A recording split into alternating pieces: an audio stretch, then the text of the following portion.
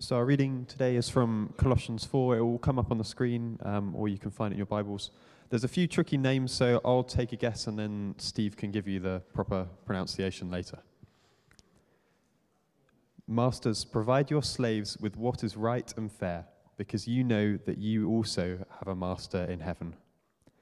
Devote yourselves in prayer, being watchful and thankful, and pray for us too, that God may open a door for our message, so that we may proclaim the mystery of Christ, for which I am in chains. Pray that I may proclaim it clearly as I should. Be wise in the way you act towards outsiders. Make the most of every opportunity. Let your conversation be always full of grace, seasoned with salt, so that you may know how to answer everyone. Tychicus will tell you all the news about me.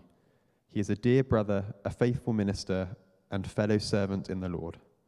I'm sending him to you for the express purpose that you may know about our circumstances and that he may encourage your hearts.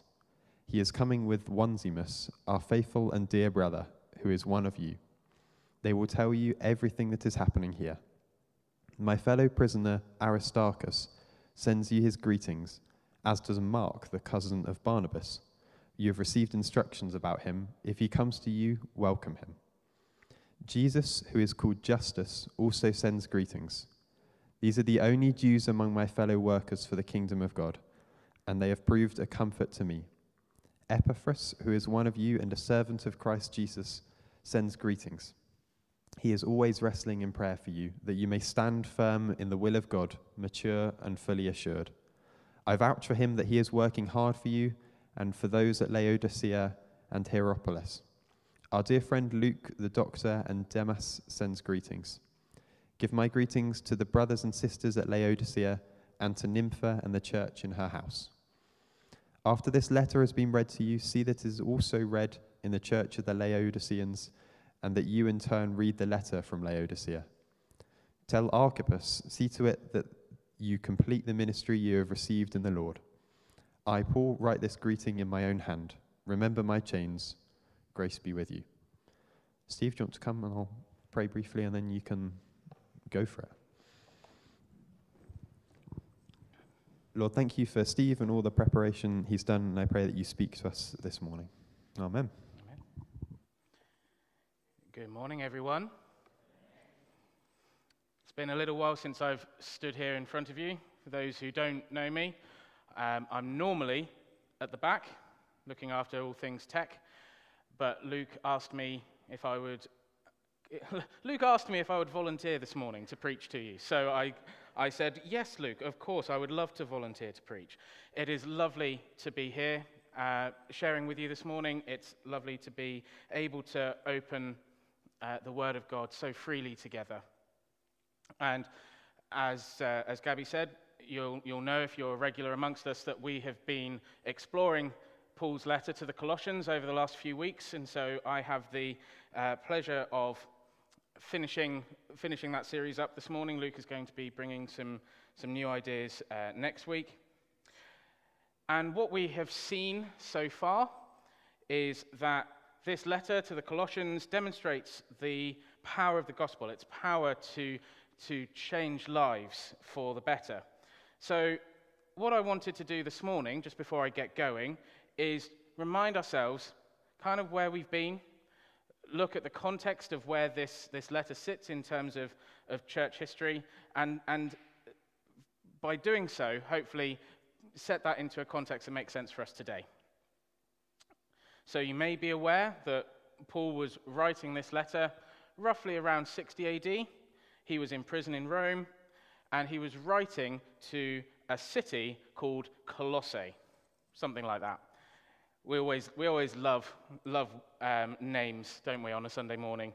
All these various names. I think Alex did a fairly decent job. I don't know if I've got anything better to offer. But during this time, the Christian community is experiencing rapid growth, and the other apostles are founding new churches. They're spreading the gospel in person. Paul, unable to do so, he's reaching out with various letters. And that forms the majority of what we now call the New Testament, writing to these fledgling Christian communities. Colossae is situated in what is now modern-day Turkey. It doesn't exist anymore. It's an ancient site. But in its prime, it was a really diverse place. It was full of Greeks, it was full of Romans, Jews, people from various backgrounds, and they're all living together, each with their own traditions and their own beliefs. And so, just as we find ourselves in our interconnected world today, the Colossian Christians had to navigate living and sharing their faith in a pluralistic society. And a particular issue that Paul is addressing in this letter is the blending of old beliefs and traditions into Christianity. That blending that was causing a whole load of confusion, a whole load of problems. And so through his letter, Paul is reminding the Colossians of the greatness of Jesus, and he's emphasizing faith in Jesus alone. And in essence, the book of Colossians is reflecting the timeless challenge that is faced by the church. Challenges that resonate with us today.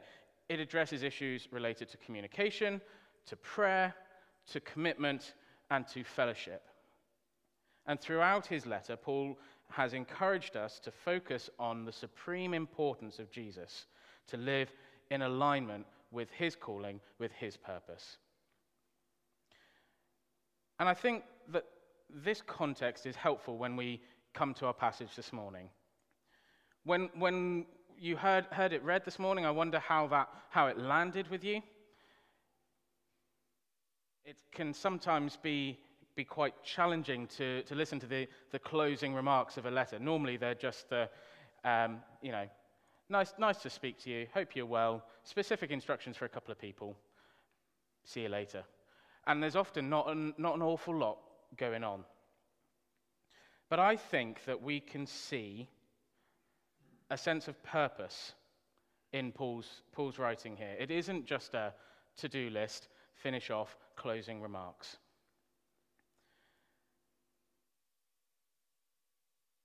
So this morning I'd like to use a series of parables, stories, illustrations to help us explore what's going on in these closing words. I don't know about you, but sometimes if I'm reading the Bible, reading these letters, I can sometimes find my mind drifting a little bit because there isn't really a clear narrative, there isn't a compelling story so much, there aren't nice illustrations or metaphors or things to help keep me in the text. So that's what I'm going to try and do for you guys this morning, is I'm going to try and use my own to draw out some of the messages that Paul has put into this last chapter. So the first image, the first picture I want to share with you is one of a tightrope walker. I don't know if anyone has actually seen this happen. I've occasionally watched videos of crazy people walking between skyscrapers. It's pretty scary. It gets my heart racing just watching it. But as we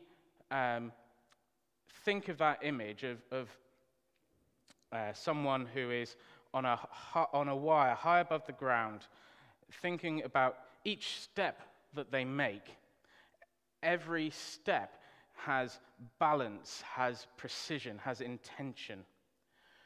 And this image resonates with some of what Paul is writing in this chapter. If we look specifically at verse 5, where he's saying, be wise in our actions. So he's asking us to walk with clear purpose, especially when we engage with people who haven't yet experienced Jesus. He's saying we should be mindful of our actions, to seize every chance to share that life-changing message of Christ's salvation. And with that image of a tightrope walker who, through very intentional movement, remains perfectly in balance, hopefully you can see the similarity with living a life guided by a higher purpose, where everything you do has a deeper spiritual meaning. In our busy lives, it's more important than ever to live with purpose. We are often pulled in 100 different directions by the world's demands. And in that chaotic environment, it's vital to think about the words we use, the things we do. Living out authentic faith means that our beliefs should show in what we say and do. Much like the tightrope walker's balance is proof of their skill. Our actions should reflect the love and the grace that we have found in Jesus. By living genuinely, we create an atmosphere of kindness that goes beyond our faith. It gives everyone we meet a taste of God's love. And so Paul's advice is to be purposeful, to think wisely about our interactions with the world outside our faith, and to share Jesus' love and hope whenever we get the chance. And in our own way, we become messengers on the big stage of life. We are keeping our balance with grace and purpose while leading others to the hope that Jesus offers. So that leads me on to my second point. Paul reminds us that our words hold great power. They can bring comfort to those in pain. They can guide people towards a better future. If we focus in on verse 6, Paul encourages us to speak kindly and with a touch of divine inspiration, much like adding a pinch of salt to enhance flavor. He believed our words should offer healing and hope, that they should make the story of Jesus compelling to everyone. And so if we consider the effect of a balm, a cream, an ointment on sore, cracked skin, I think this gives us an indication of the kind of thing that Paul is trying to say. The concept of adding a touch of salt to our speech is significant, because historically, salt was valued not just for its own taste, but also for preserving food, for bringing out the flavor. And so similarly, our words should be seasoned with grace and to help preserve the message of salvation, to safeguard the spiritual well-being of others. If we come back to this image of a balm, of a cream, hopefully you're all aware that salt has healing properties. So we see a reminder in this image that Paul gives us of salt, that our words should be chosen thoughtfully.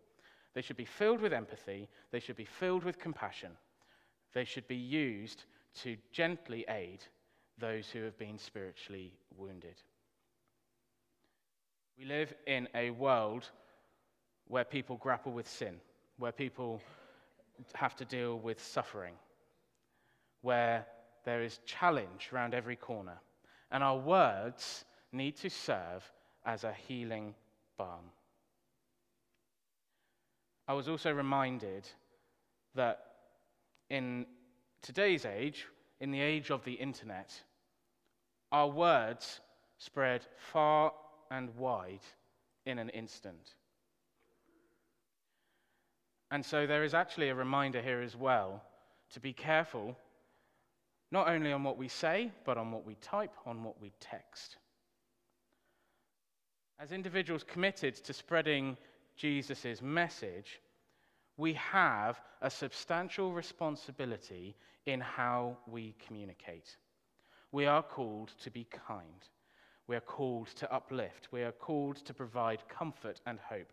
We are called to reflect our commitment to a higher standard that mirrors what Jesus teaches.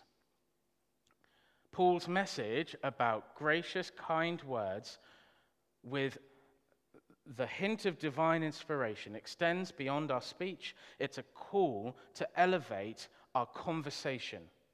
Instead of sowing division, our words should unite. They should offer hope. They should offer better life. So Paul challenges us to make our words a source of comfort, bringing those who are lost and hurting into the presence of Jesus. Our words demonstrate our dedication to the mission of sharing Jesus' message, conveying his message of love and salvation. And so as the letter continues, we come to our third point. Focusing in on verse 12, we meet a guy called Epaphras. Paul tells us that he is committed to praying. Paul writes he continually wrestles in prayer for the Colossian church. So to think about this, I thought it would be helpful to reflect on the image of a gardener. Imagine with me, if you will, a peaceful garden full of colour and life. And in the heart of this garden, there is a dedicated gardener, someone who tirelessly cares for it with all his heart, much better than I do with mine. His hands, marked by years of hard work, are gently touching the soil, each action deliberate, filled with love. So just as the gardener invests time, effort, and patience caring for each plant, we are called to invest in our relationship with God through passionate and persistent prayer. It is clear in how Paul writes that he admires Epaphras for his devoted prayer. He praises his strong and unchanging intercession for his fellow believers. And Epaphras embodies unwavering commitment and devotion. He reminds us of the crucial role of prayer in our spiritual journey. His attitude to prayer reminds us how crucial prayer is in our spiritual journey. We should believe that our prayers are heard, that God is interested in our concerns, that prayer works. And if you hang around any church long enough, I would hope you will hear about the transformational work of prayer. It opens up new possibilities. It gives us strength to handle life's challenges. In our fast-paced world, this old wisdom encourages us to pray regularly. The image of a garden's lush beauty mirrors what our spiritual lives can become when we make prayer a regular part of our lives. When we fervently pray, we nurture our spiritual landscape and cultivate a deep, vibrant connection with God. And we need to remember that prayer is not just about our own needs, but also about caring for others. And just as we have spent time this morning praying for our brothers and sisters around the world, we should remember to expand our focus to pray for others. In doing so, we help them grow. We help them to be well. Our prayers can be a source of comfort, of healing, and of inspiration. It's so easy in our hectic routines to forget how important prayer is. I'm reminded, I can't remember who it was, but I'm reminded of someone in church history who would say, I will pray for 2 hours a day, and if I'm going to be really busy, I'll pray for 4. It's a helpful reminder on the importance of prayer and where it should sit in our priorities. And anyone who has spent any time working in a garden will know the importance of sticking with it and never turning back. And perhaps that's the problem with my garden. Nurturing our soul, like taking care of a garden, is a timeless pursuit. But any gardener will tell you that all that hard work is worth the result. And so we come to the fourth image for this morning, as we consider the importance of being fearless and unashamed when sharing our faith.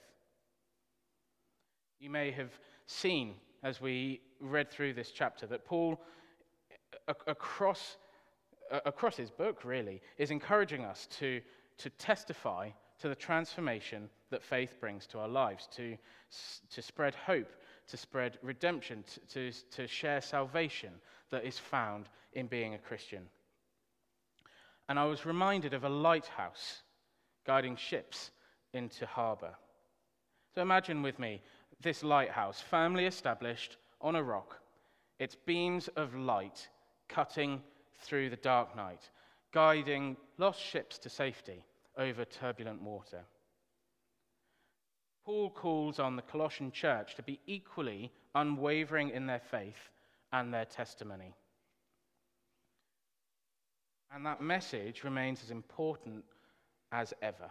We are called to stand strong in our faith, unwavering in sharing the gospel, showing the life-changing power of Jesus in our daily lives.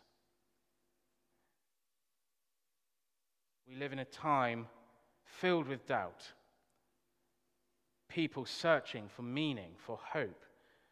And Paul's plea is for us to be that bright beacon. Just as a lighthouse guides a ship safely, our faith and message of Christ can guide someone to a life-changing encounter. The image of this lighthouse guiding ships to safety helps us understand what it means to be unwavering witness. Verse 17, Paul speaks to someone called Archippus, something like that, encouraging him to fulfill the ministry that he has been given. And through these words, we too are being reminded to fulfill our own unique missions.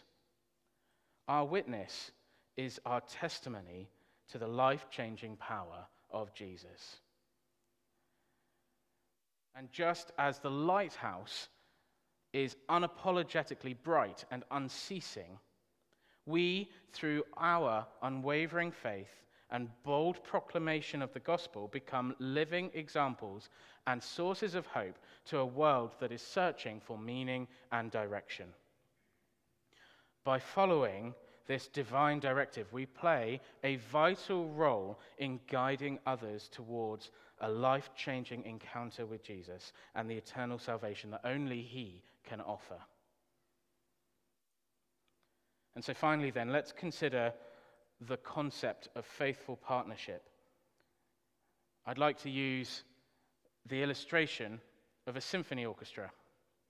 I don't know if any of you have had the opportunity to experience a live symphony orchestra. I have a couple of times. I always enjoy the experience. I find it incredible that the various types of instruments, the brass, the woodwind, the strings, the percussion, each with their own unique sound and role, find balance under the guidance of a conductor to create beautiful, harmonious music. These instruments don't compete with each other, they work together. And each instrument has an important and unique part to play. It is their collaboration that makes the music so wonderful to listen to. Throughout this chapter, Paul has been reminding us of the importance of having faithful partners in our spiritual journey. And just as the instruments in an orchestra complement each other to create that wonderful piece of music, these faithful partners play crucial roles in sharing the gospel. Perhaps you can see where I'm going with this. The idea applies to us in our modern church. We're not meant to go through our spiritual journey alone. We are part of a bigger spiritual group, like an orchestra. Each person has a unique role. Within the whirlwind that is our daily life, it's easy to think that our faith is a solitary pursuit. But just as a symphony needs different instruments to make beautiful music, the modern church should stress the importance of working together. Imagine what would happen when a church uses individual gifts and talents as instruments in God's grand plan. What a church that would be. Each person's strengths coming together like a well-coordinated orchestra, creating harmonious and a powerful music.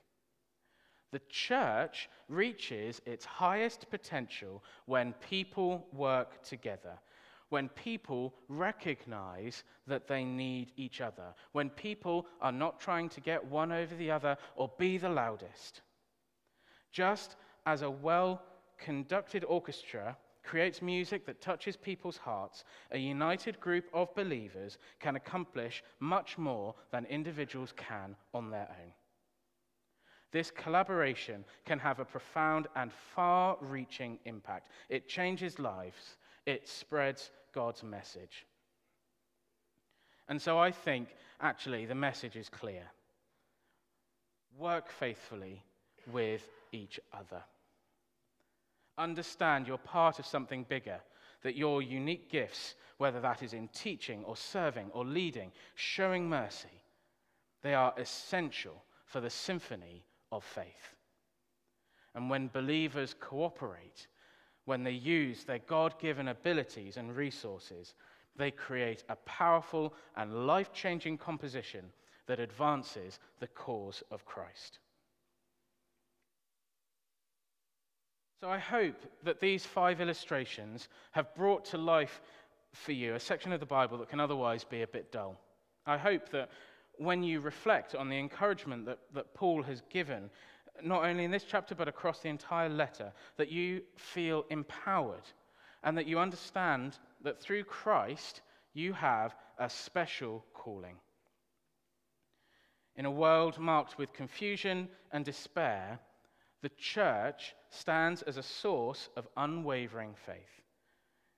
It demonstrates purposeful living, gracious speech, heartfelt prayer, bold testimony, unwavering partnerships.